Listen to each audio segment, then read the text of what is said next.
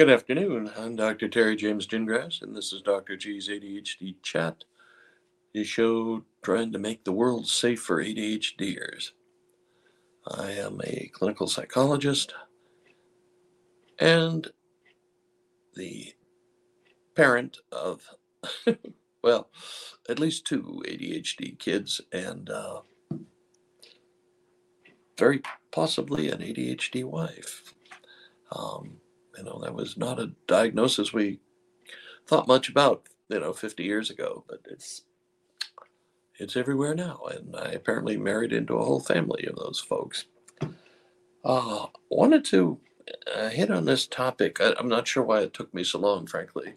When I was in grad school, I minored in addiction studies, and the whole time I was in the Air Force, every base I went to, I did the drug and alcohol evaluations.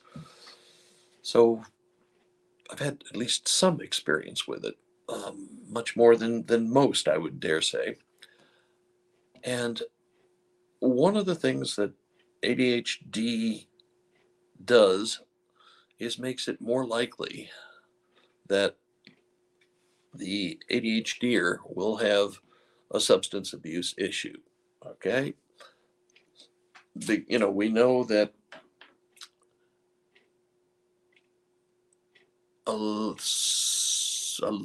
some of, it's the whole what causes what is very mixed in this whole thing. Okay, with alcohol, it's most likely trauma. What you get is you get two brothers raised with an alcoholic father, and one of them becomes a hopeless alcoholic, and the other becomes a teetotaler. So did the environment cause the one to be an alcoholic and not the other? There's pretty much no way to tell, and it's a hard question at best to ask. But alcohol abuse and just general substance abuse, you've got people who are impulsive by definition. One of the characteristics of ADHD is impulsivity. And, you get a bunch of kids together, ADHD teenagers are more likely to try drugs. And then maybe they settle on alcohol, who knows? But alcohol is, although it is very common, we have all kinds of shows that show a lot of drinking. And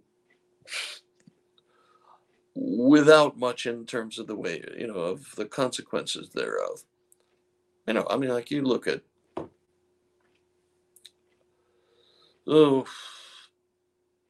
what is that? It's a police show about an Irish family in New York. Let's just leave it at that. We'll escape the lawsuit, hopefully. But every show, those people they drink a lot, and they drink for all kinds of reasons. And alcohol is not, in spite of being a very common substance and readily available, can cause harm. Matter of fact, it causes more deaths than any other substance, more than the opioids, although the opioids get a lot more attention, in the dreaded fentanyl epidemic. Alcohol still is killing more people than those substances, than the opioids. And the rate of alcohol abuse has increased, and it's not just COVID. It was going up before COVID, but COVID certainly did nothing to slow it down. And like alcohol-related deaths have increased substantially. It increased.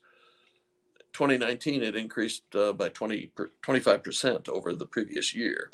That's just huge.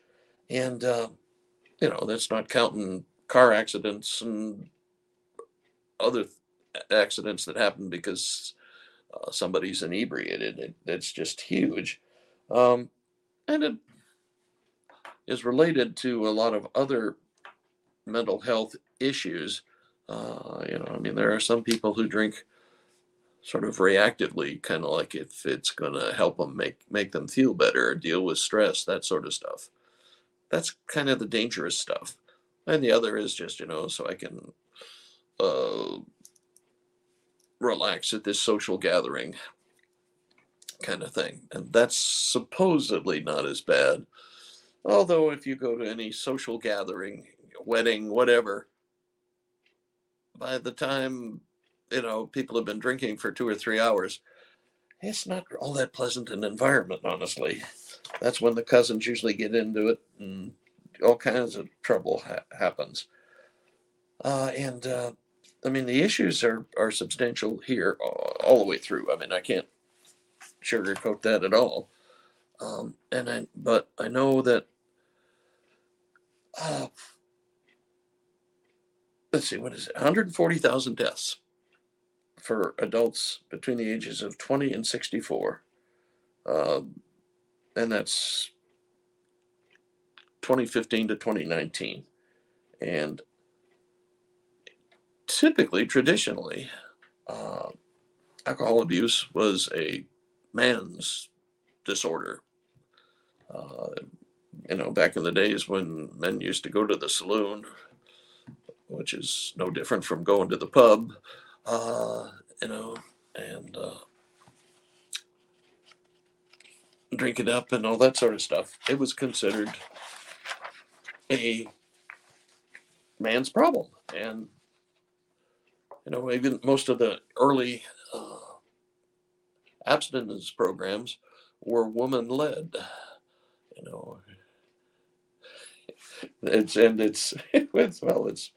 interesting, but women are catching up. Um, Excessive drinking among women is growing rapidly, and women typically have more effect from alcohol. Uh,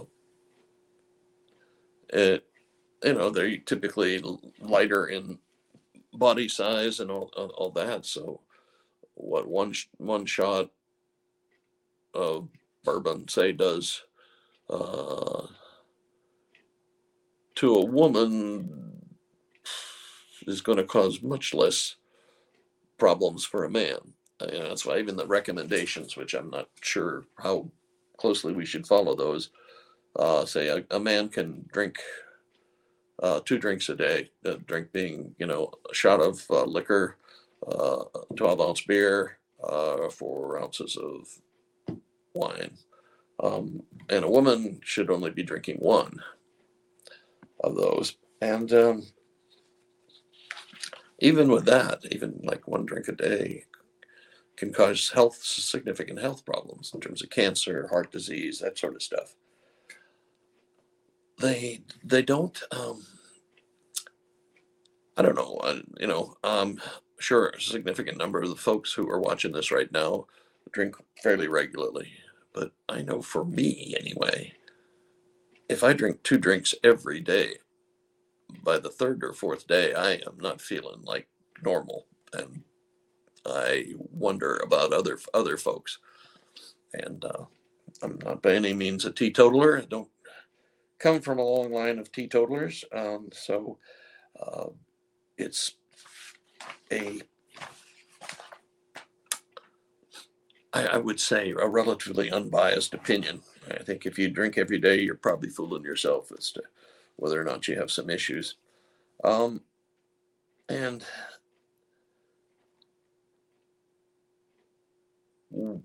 causes, like I said earlier, causes are all over the place, but they're saying at least 50% of it comes from environmental stuff, traumas and that sort of stuff, and parents who are alcoholic, which is a trauma, I suppose. And then the genetic components are all over the place, and it's usually, and even when I was first studying alcoholism, we were taught that some people just process alcohol differently than others. You get the stories. Oh, I knew I was an alcoholic first time I ever went out for a drink. I drank everybody I was with under the table and didn't feel a thing. Or I been a drunk for 20 years, but I've never had a hangover in my life. I guess we don't really have a lot of proof of that sort of thing. We do know that people who are more impulsive, duh, and uh, less conscious of self-regulation issues, which are pretty much the ADHD population, have more troubles with alcohol abuse. Um, it's inhibitory control. Why don't you have it? Well, we know why you don't have it. Your neurotransmitters aren't quite what the norm says they should be, and that's uh, that means somebody says, "Hey, you want another drink?" and you've already had one, and you have another, or you've had two or three, and why not? No big deal. And that's the fascinating thing about alcohol, is that we kind of think of it as safer, and got to watch out for those terrible drugs like heroin and that sort of stuff. Those will kill you. Frankly, alcohol is more dangerous than heroin. I imagine I'll hear about that one. Okay, but if you withdraw from heroin, you're an addict. You withdraw from heroin, it's going to be like you've got a bad case of the flu. You might throw up, have diarrhea, all sorts of unpleasantness, but it's probably not going to kill you. But if you're an alcohol addict, that is, you need alcohol to feel normal, and you all of a sudden stop, you can die. Delirium tremens, which is when you go through withdrawal from alcohol, can kill you. And basically, it has to do, your body has a whole bunch of uppers and downers, okay? And when you're drinking a ton of alcohol, your body increases its naturally occurring uppers, stimulants, okay? So, and then all of a sudden you quit drinking, and that load of depressants isn't holding everything down, so it's a nice balance. The stimulation is way up through the roof, to such an extent that your heart can basically explode or blow up a blood vessel, or that sort of thing, or your blood pressure shoots so high. And that's why alcohol withdrawal is not something that you should mess around with. When I was doing an internship in VA inpatient alcohol treatment program, we were getting guys that were scraped up off the streets in Tucson, Arizona. They were living on the street. They were drinking whatever they could get their hands on. They weren't eating. They weren't working. They weren't doing much of anything. And then they'd be unconscious on the street, and the police would call the ambulance, and they'd bring them to our hospital, and they would go through a detox. And sometimes it was a few days, sometimes it was a few weeks. It was done based on how badly the alcohol affected them, okay? And it was dangerous. So it was medically supervised, combination, of a depressant medication, barbiturates, and then that was gradually withdrawn, and until finally you were stable without any downer kind of medication on board, balancing out the uppers that your body was naturally creating. And so you'd see some, and then they would be transferred to our ward. And for like 2 or 3 days, all they did was sit in the community meetings and shake. And then about, third week or so, they would all of a sudden, "Hi, I'm Frank, and I'm an alcoholic." And those would be the first words we ever heard them say in the community. So it's not a benign addiction, okay? It is terrifying. You can have, when you're going through withdrawal, you can have hallucinations, you can have seizures, uh, and other nasty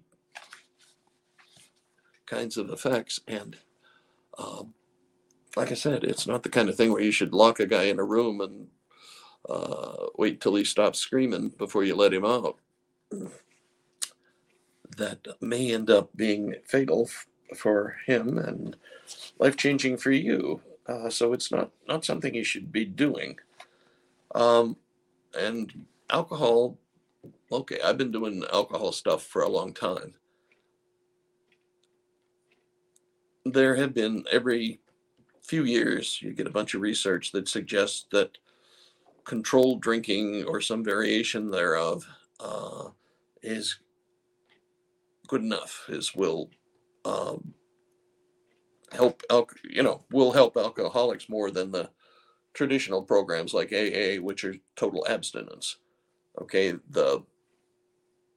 well, I know when I've been around, groups where we have alcoholics are so extreme that they've had to be hospitalized.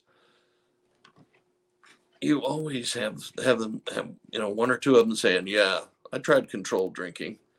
Look where I am," or an alcohol counselor who's, "Yeah, I tried that controlled drinking stuff and I had two more hospitalizations before I was able to quit completely." So it's I don't know if it's unusually optimistic, um, researchers or whatever, but if it sounds too good to be true, it probably is. If it sounds too easy, it probably is.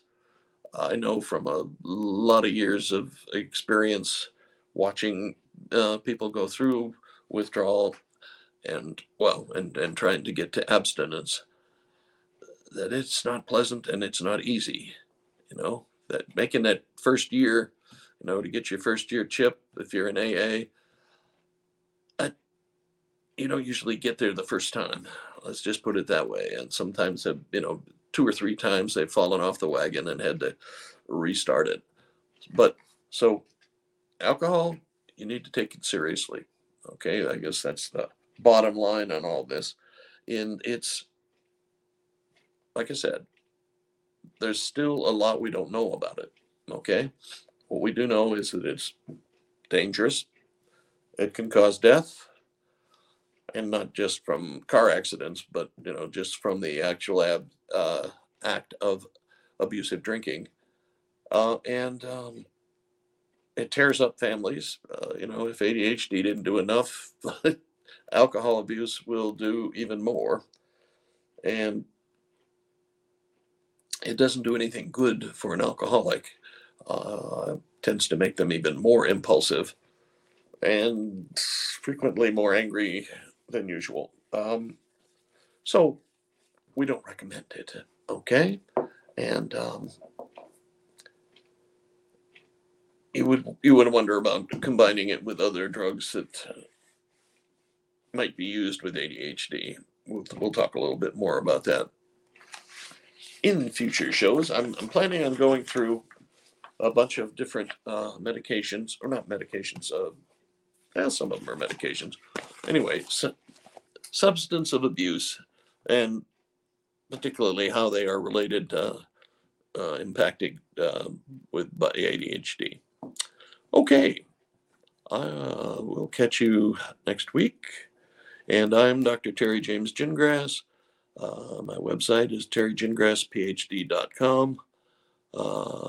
You can sign up for my list, and trying to get this organized. Okay, I have been a psychologist for 40 years. I've been in private practice for 20 years. I'm trying to slow it down, the private practice, and do more on the internet kind of thing so I can reach more people. But it's tricky. It's not as easy as running a private practice. It's there are things you can screw up because of the technology. You can screw it up because you forgot, all kinds of stuff. So just be advised that I'm doing the best I can, and trying to be helpful.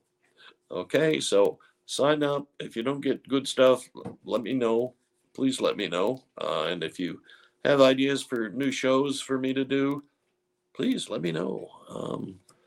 I've been doing this for about 8 years now, and occasionally the well gets a little dry, as they say.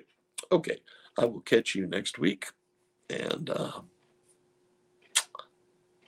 remember, we need ADHDers. We need ADHDers who are confident and know how to compensate for their ADHD, because they are the problem solvers, the ones who are divergent thinkers, the ones who see new solutions to problems that uh, convergent thinkers just don't see.